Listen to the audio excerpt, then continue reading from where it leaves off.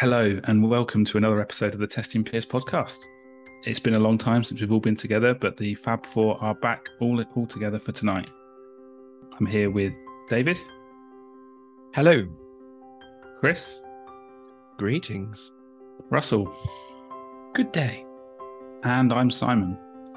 We are delighted that Saffron QA continue to sponsor the podcast. Saffron QA is a specialist in testing recruitment, offering permanent contract and a newly developed retained recruitment service. More details can be found in the show notes, or please reach out to Ben directly to find out more. It's been a while since we've said this, but Chris Banter, over to you. Hello. Now, we're talking today about things like planning and estimation, which Simon may or may not have mentioned, listener, but don't worry, I got you back. So I've been thinking about things that I have enjoyed researching when I wanted to go and get something new for myself, or if I was buying a nice gift for someone else. And I wanted to just sort of know how you three maybe like to sort of invest in your research for things that you're really interested in, be it your favorite football shirt or a new mobile phone or a vacation or anything like that. I'm a bit of a sucker for a Trello board and an Excel sheet, I'll be honest with you. Has anyone got any interesting tales of where they maybe spent a little bit too much time and effort into researching something before buying it? I can see Russell. I'm thinking kit cars. Yeah, I was thinking the same for him. Yes, there was lots of research into kit cars.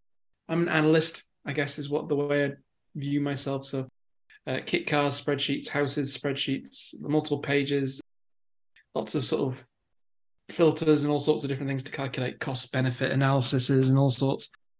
But massive spreadsheets of just numbers and calculations and what the rates would be for this versus that and so on. I like a good spreadsheet and I like a lot of data.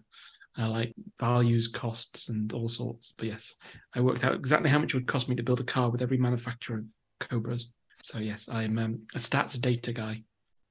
I think I'm also a spreadsheet person. A spreadsheet is always a good place to start. However, I'm not quite as detailed as Russell. But generally, how my search sort of criteria is, I will scan the internet and look for the best sort of thing. And then I'll probably write it down in an Excel spreadsheet and then just pause for a minute and actually consider whether I actually need it or want it or what the best value is to me. You know, is it next day delivery or is it, paying extra for whatever? And then decide in that way. I do have friends who have, for various things, produce a PowerPoint presentation for making decisions, but I haven't personally yet gone down that route. I have the tendency to shoot from the hip with buying things, which is not always the best idea. But for things like holidays, for big purchases, I won't quite go to the length of a spreadsheet, but I might go to the length of reading all the reviews. So let's say for a holiday home, and this came back to bite us this year with our holiday. We spent ages reviewing loads of houses where we wanted to go in Bournemouth, reviewing loads of houses on Airbnb, looking at all the reviews, whether they were special host or not, or whatever the category is. And then we found this one. We somehow turned the filters all off. No special host, no nothing else. Found this house that we ended up going to. All the reviews were good. Everything was positive. And then, so we made the purchase. And then a couple of months later, all the negative reviews started filing in. And then obviously what happened on holiday was it was a complete disaster. So we've had that kind of experience, but I do tend to, when I'm buying stuff, I will read reviews, which is something that sometimes causes a bit of frustration in this household because I will hold off buying things because I haven't read the reviews yet. Or I'll say after something's been bought, well, didn't you check these reviews? There's a few reviews here that aren't very good. And then that causes anxiety and panic in the household of, well, we shouldn't have bought it. So then it's like, well, maybe we shouldn't have read the reviews. So I do tend to like reading the reviews, but I guess you probably got that from this message. That's probably, I don't go as far as spreadsheets, but I do like to find out what other people have thought of it. You gave the example where there are some negative reviews. Have you found that the opposite is effect? You said they had negative reviews and that reinforced your bias. Have you had read negative reviews and actually then realised actually the product you bought was actually quite good, and those negative reviews are not. There's always those things where some people find a reason to complain for something when actually there's nothing wrong with the product. Yes, lots of cases with stuff, especially Amazon purchases. I'm trying to think of one recently since we've moved house, but there's been a few where we've bought new stuff for the house. In fact, these floating shelves that I've got on the wall, I think I read the reviews for those, and it was like, oh, they're really complex to put on the wall and all this kind of stuff. And actually, yeah, a couple of screws, they're up. So perspective is an interesting one, isn't it? It is. Reviews are always those. It depends on your view and your opinion. What's hard for you is different to another person. So many parallels of things. I think that for me, it's normally sort of technology-based purchases. I will go in depth. I will read reviews, maybe not as many as Simon, but I will also do the spreadsheets and I will look for the best prices. These days, I watch a few YouTube reviews from folks that I respect. Is that Ryan? Not Ryan, no. He only reviews toys. That's not generally where I'm aiming with my tech purchases, but things like phones, cameras, TVs, ovens, washing machines, all the exciting stuff. I like to sort of get a feel for those things rather than going into a showroom or being blinded by XYZ. I kind of have I work out a list of sort of my non-negotiables, things that I'd like, but also work out my ceiling for a price that I'd want to pay. And then you sort of do your research to see who's going to do a flash sale and when, and all these other tidbits. Like I was once in the queue at Drayton Manor when the phone I wanted to get went on a flash sale. And so they're really ignoring my family. I was given permission, thankfully, because I told my wife what I was trying to do and how much money I was going to save. It saved £300 on a mobile phone by getting a flash sale, so it was worth it. But there was a mad panic trying to make sure I got there before the. I mean, I was a complete sucker for the flash sale, but at the same point, I did save money. So, but yeah, lots and lots of time investing in things that aren't necessarily important to other people, but it's important to me. I hate the feeling like I've made a mistake buying something, spending my own money on stuff, because I also don't like returning stuff. Yes, so I really want to get it right. I don't want to have to return it. There's a whole rabbit hole we could go down talking about returning things, or just keeping something and willing it to be all right. I think that's banned for another episode. Yes, I think you're right. Let's move on to some sort of planning and estimation. Russell, do you want to tell us where this idea came from? So we had a message on Twitter from one of our followers, Joe Richards, who was asking us a question a little bit about some story points and user stories. So they recently tweeted something themselves and found that there was actually quite a diverse response. So they're asking kind of us a little bit about what our views were around story points, stories, and user stories in general. So why don't we share how we think about story points, stories, user stories, and estimations and things of that ilk? I think it's probably a common thought, or at least I thought it was a common thought, is story points can be very subjective, and it is very much down to, depends on its audience that you're using it, whether people can really be that abstract about something, because there's always this dying need in teams to, what does one story point mean? How many days, how many hours does one story point equate to? And then you lose the value of story points straight away. It's very difficult to keep that going in a very positive line as soon as you refer it back to actual time lengths. Probably shouldn't. Well, exactly. I've never worked in a team where they've used story points effectively. As I've said in previous episodes, I've never really worked in a fully agile way. Teams that pay lip service to it, but never really fully committed to everything around it. So the story points thing is never something that's ever really, really sort of hit the mark. We've always done, 6 hours a day, referred to sprint time estimates. And in more recent times, it's been even further away from story points. It's been more about, how is it 0.5 of a resource for how many weeks do we need to do this piece of work, and all that kind of estimation, which is horrible. And we're trying to move away from that again now, thankfully. So yeah, I've not got great stories to tell about story points, but it's certainly a useful if it's used properly.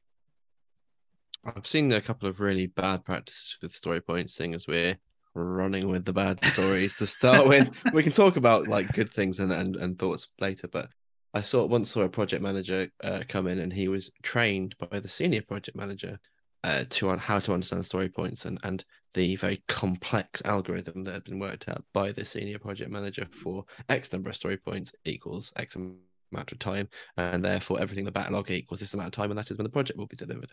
That was one example. Another one which I actually think is more dangerous, because the other one is kind of just stupid and whatever. The one that I saw was more dangerous is I worked in a company where 5 Scrum teams worked on the same code base, and they demoed collectively off the same main branch at the end of every sprint cycle.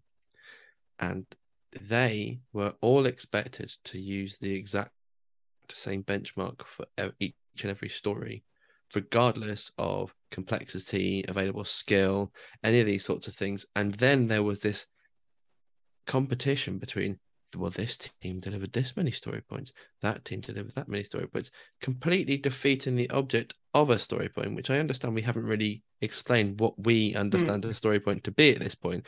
But what I can tell you is the story points are there for the team, not for the other people attending demos.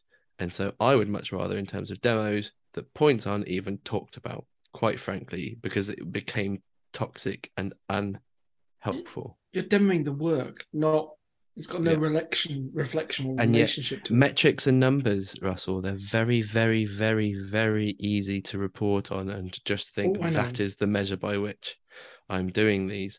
And there were literally people, hippos and the like, highest paid people in the organization, who only saw that number and then would think Team X was out delivering Team Y just because they saw 30 story points versus 12 or whatever.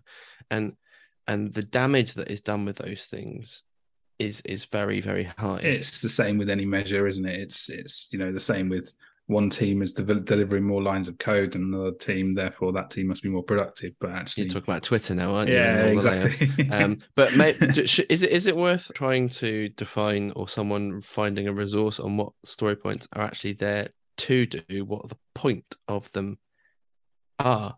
Is that something that's Why worth don't we give covering? our kind of summary and see if we all kind of come to a consensus? Do that and then find a definitive thing, perhaps. Well, I think you'll never find a definitive thing, because there isn't really. You mean there's one true story point Scrum guide? Okay, there's Wikipedia, but so it's a relative estimation sizing technique based on comparing things based upon teams usually, and often using practices such as planning poker to avoid anchoring and other biases. It's based on the concept that 2 people won't take the exact same amount of time to do a bit of work, but can agree it's in relation that is equivalent of 1 unit or 5 units or whatever method you want to do. Generally, it uses a Fibonacci sequence, because obviously as complexity grows and numbers grow, your accuracy reduces.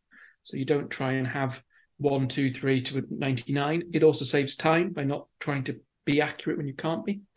So obviously teams use that, but what you generally try and do is, as a team or group, agree a collective understanding of a story or several stories in order to make a baseline that you can then relatively estimate against. Is that bigger, smaller? And then you can do the relative sizing against it.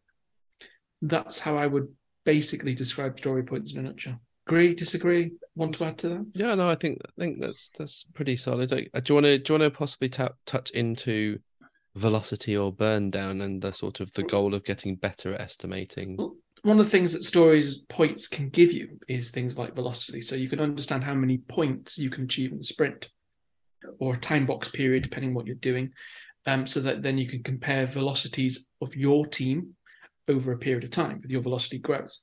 Obviously, if your baseline changes, your velocity becomes new. It changes as well. So if, for example, you change which stories you're relatively estimating against, you have to redo your velocity. But also every team generally will have a different baseline because they're working on different stories. So story points are generally team specific. You can't compare one team to another team, one area to another area, because their baselines are different.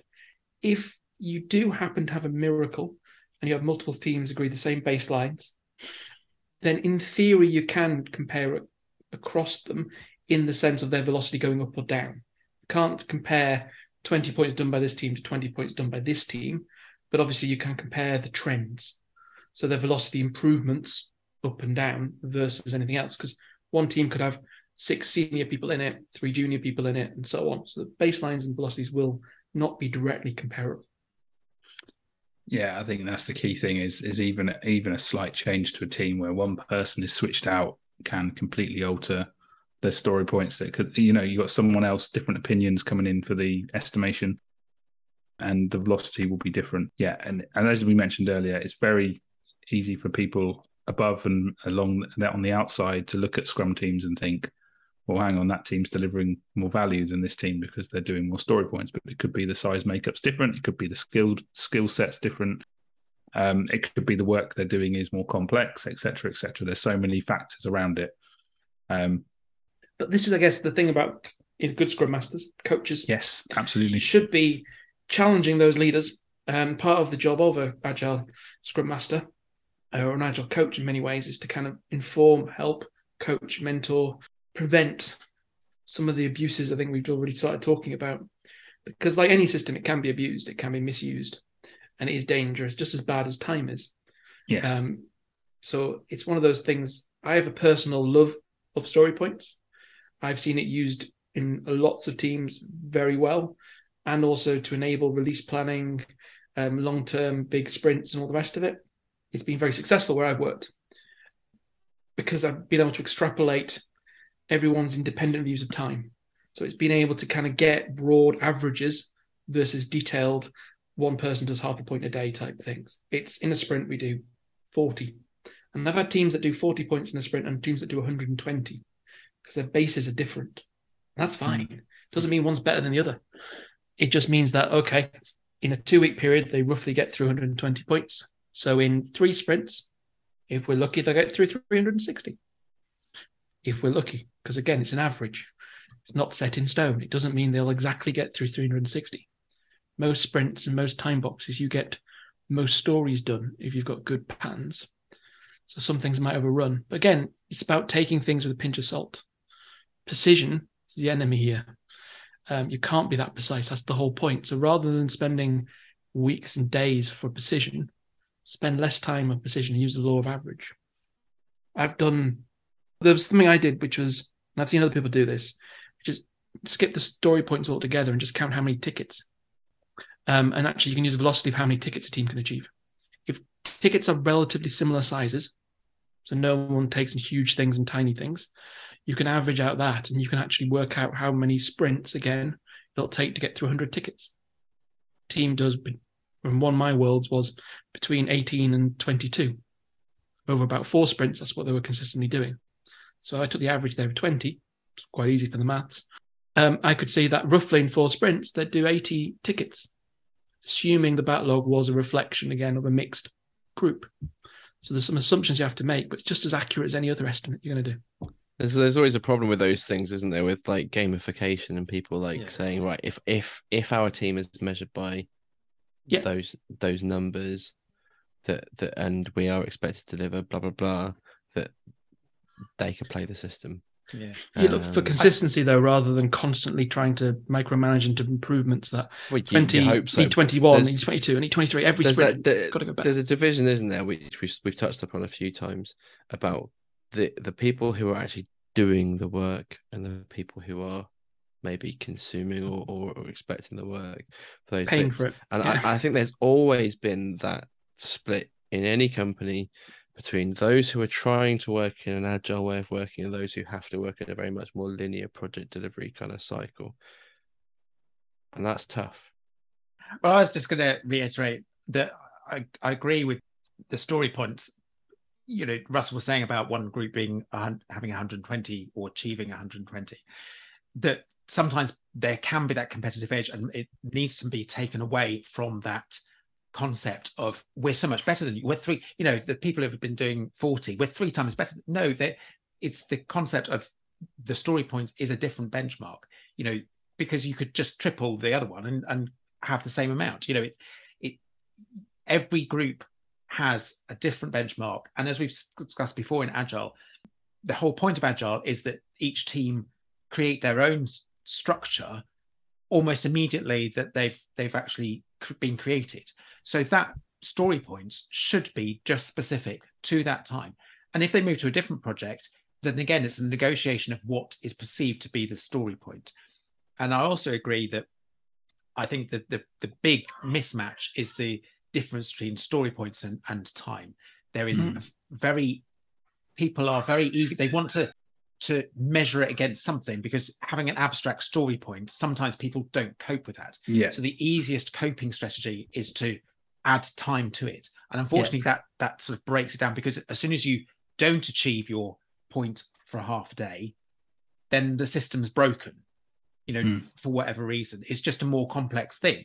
And so therefore, that again needs to be picked up as part of the Agile and reconsidered. And again, that comes back to the Scrum Master or whoever's running that particular project to make sure that that is broken down, those misconceptions. If you move to using time, like say a point half a day, you might as well just start using time. Yes. There is no point. You're just kind of doing it for the appearance. You're adding extra layers onto it then, because then you're going to have to explain to everyone when you're presenting stuff. Oh, well, in our world, one story point is half a day. Yeah, it adds an and actually just it corrupts the team as well. It does. Just searching story points on Google, you get the list of questions come up, and the list of questions are: how many hours is one story point? How many hours is 3 story points? Is 0.5 story points okay? How many days is 2 story points? Are all the questions there? And it's just like, who knows? People are craving to have that understanding of what a story point means, but the ultimate is it is a unit of measurement that's used to determine how much effort is required to complete a product backlog item. It doesn't matter. This is the thing. Effort is trying to incorporate into it physical effort. So sometimes that's part of time, because that's what we consume into effort, but also risk, uncertainty, knowledge, gaps, things that we have to consider outside of that. I try and use things like traveling as a kind of analogy to describe it. Like traveling to your local shops, how certain of you how long it's going to take? Quite certain. Traveling to the biggest city nearby, you get a bit more harder because you've got different travel mechanisms. How you get there might be different. Actually, I might take the bus depending on the traffic times of it and things. Oh, I might get this bus rather than that bus. But then, and you extrapolate to cities, going like cross country. Like for me, going to London, the complexity and the more things going on there, that is so much more times complicated than me traveling to Peterborough or somewhere else. And if you try and extrapolate that into numbers, just relative scales, me going to the shop is tiny, 0.05. Me going to the nearest city is maybe a 2, because it's not that far still for me. I think the other level of complexity, if you add complexity into the mix there, you may have a 2-hour journey that requires 6 tube changes or 6 train changes. You might also have a 2-hour journey that is straight down a motorway in a car, and you don't have to do anything challenging. And you might have a train strike. Well, that as well. The other thing I was going to say with that analogy is the fact that the length of the journey or the distance of the journey is also the planning time as well as part of that. Everything gets more complicated. You can just get your shoes on and pop there. Traveling to London, you have to take those considerations, like you say, a strike. Am I getting in the car? What time of day am I going? There is a lot more planning time that's associated with that. So it isn't just a simple thing. Yeah, exactly. And it's kind of comparing them. This journey is twice this journey. This journey is, and that's why you try and pick stories as reference points. You don't just go for a 1-pointer, because what's 13 points compared to 1? It's very hard to imagine 13 times 1 in terms of effort. So you try and pick things that are maybe a 1 or a 2, something you can go half higher and something higher. And I feel like I'm going into a coaching session now, but never mind. But if you pick the wrong baseline, it's even harder for your teams to get their heads around it, because I couldn't tell you what kind of 13 times more effort or 10 times more effort than a 1-pointer type thing. It's very hard to do. And actually, the granularity is a really key thing. Making sure that particular level is correct. There's also the question of, if you have a story and you're estimating points, are you estimating test effort as well? Ooh, should be So all just- effort. Now, in the ideal world, it's released to production effort. If you can do CD, particularly, that's what it should be. But you'll compromise this somewhere and have Intermaster or something else. But I definitely think the minimum you should expect is dev and test effort to a certain agreed point. So the follow-on to that is, do the tools that we use every day that are agile actually help us in this process, or are they making a rod for our backs? I think they direct you down a certain way of doing things. I think they almost anchor you into doing things in a certain way, in that certain way. I've sometimes found that spreadsheets and other ways of managing it, post-it notes, etc., is much more rewarding when trying to work out the estimates than sticking it and having drop-down boxes in Jira or whatever other tool it is to select the number value that we have to put against each story.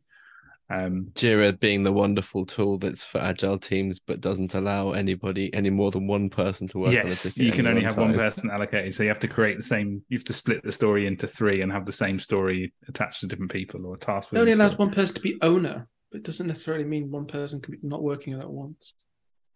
That is true, but you know how these things are interpreted. Yes, exactly. yes. I guess the next question I was going to ask is, have you tried t-shirt sizing with business value and all that That's sort of one stuff? that we use all the time now to start with, but it's always let's do initial estimates with t-shirt sizes, and then let's break it down into further detail and go into the more number crunching. Once we've worked out t-shirt sizing gives us a very, very high level thing, but it doesn't give us enough detail. We can't work out an end date at that point. But this is obviously in a world where it's not agile, it's not iterative, it's much more. The one that I've sort of learned a little bit about recently, I've been sort of doing some Googling around it as well, is I don't know if any of you have heard the one Alan Page has mentioned a few times on his A/B testing podcast that he uses at Unity, which is the P50, where you only you estimate to a 50% level of certainty of when that's going to be delivered. It gives us that threshold of, well, we're only admitting it's going to be 50% certain that we're going to deliver by this date or do this by this date. And it has that whole flexibility around the estimates, but you just put it as a P50 estimate. Never, but I kind of always caveat my estimates are estimates or forecasts. I generally try and refer to them as. They are not things that you can accept until they get closer and closer to the time. Yeah, the language we use doesn't always help, does it? Because we talk about like these estimates and people say that it's done, but also they call it a sprint. Yes. A sprint after a sprint after a sprint. The language isn't very helpful at all. It's not. Sometimes, we make bad English choices.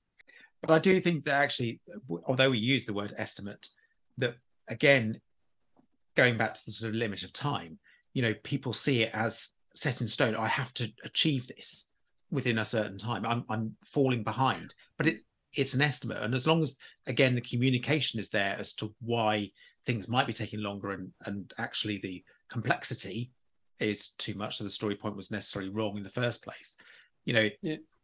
Again, it's communication are often the main thing, to sort of break down those perceptions that it is time, that it is, that it isn't a forecast and things like that. People want certainty. It's a bit annoying because, an estimate, if you got from a builder and they came in and went, oh yeah, but your walls weren't straight and your floorboards were rotten, so we know the estimate went up because this and this. You kind of have no choice but to pay, if you see what I mean, or just not get the work done. You're actually reminding me of a talk that I saw Andrew Brown do at Eurostar. He was specifically talking about estimates that are made by consultancies when they come in and observe something, and they say, actually, if they gave a true estimate, they'd never get the job. Never get the job, yeah. So they go in lower, and then, they would find discover these other things. all these things. Yeah. And then the job would end up costing more money. And even if the people who are spending the money know that that's the case, they're always going to have to take the lower one. And so, like, the winner is the one who's given the lowest estimate. And even though everyone basically knows that isn't what's going to happen, Yep. they'll end up spending more money. What a remarkably stupid world we live in when that is the stupid norm. system. I've been involved in those sort of client, say, negotiations where you had to give estimates and so on, and you had to kind of take out some of the reality to make the estimate better, more palatable, knowing full well what the reality is going to happen because you know the client or the maturity or the processes or something in play, but you have to take it out and put an assumption in instead saying everything will be fine. And obviously that assumption fails pretty much day one. Like you'll get system access within 10 minutes. No, it takes about a week. So you know that your estimates are wrong. It gives you that maneuverability to change things. It's a dangerous thing with getting contracts from people. And you've got to look out for what people are charging you for. See which is the actual real best deal. And I think this is going back to your spreadsheet, Russell. Yeah. Oh, don't get me started. It brings us to a different kind of estimating, really, doesn't it? You know, we've talked very much about estimating in sprints, but you've just touched on, you know, going to a consultancy and asking for an estimate from them. What techniques do you use for creating that estimate or costings? That was me putting my finger in the air. It depends. So I recently saw a opportunity for something, which was automate 60 test cases. Tell us how much it's going to cost. Literally, there wasn't much more in it than that. You have to do it in our systems. There need to be something away, and you had to come away, and you had to kind of do a proposal for them. You can't do much with that. You can negotiate with them and so on. The best guess is someone already knows what they want and is already proposing it, and it's kind of been worded so badly to enable somebody else to get that opportunity because no one else can accurately estimate that sort of stuff. But there's kind of the top-down approach, bottom-up, but normally it's asking questions, trying to work things out, using experience-based ideas, T-shirt sizing it, comparing it to relative other projects of similar nature.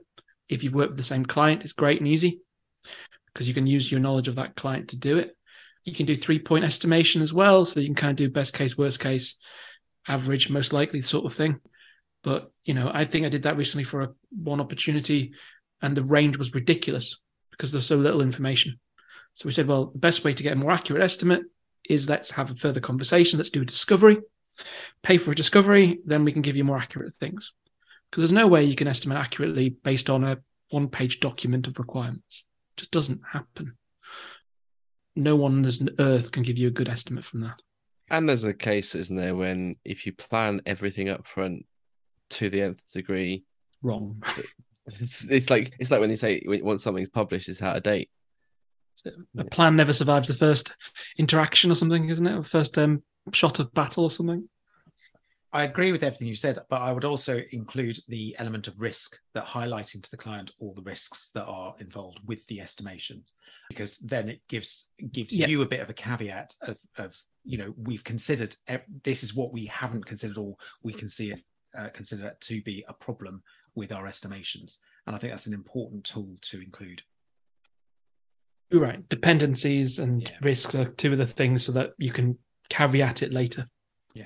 So there was a reason I asked that particular question, is because I'm about to go into my first owned RFP myself, where I'm looking at new clients for understanding how they get their estimates together is useful to see from that side of the fence as well. But how would you do it, I guess, is the question, then figure out from there.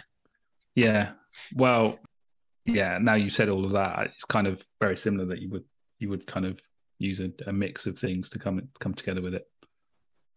Generally have conversations to help. If you say, oh, it's going to take 6 months, and the person goes, I was expecting 3. And that is a crucial part of any estimating process anyway. And that's something, you know, we've touched on the crudeness of story points, but actually your estimates get better the more conversations, the more you learn, the more you deal with the interactions of understanding what the purpose is of what we're doing, what the value is, how we're going to deliver it.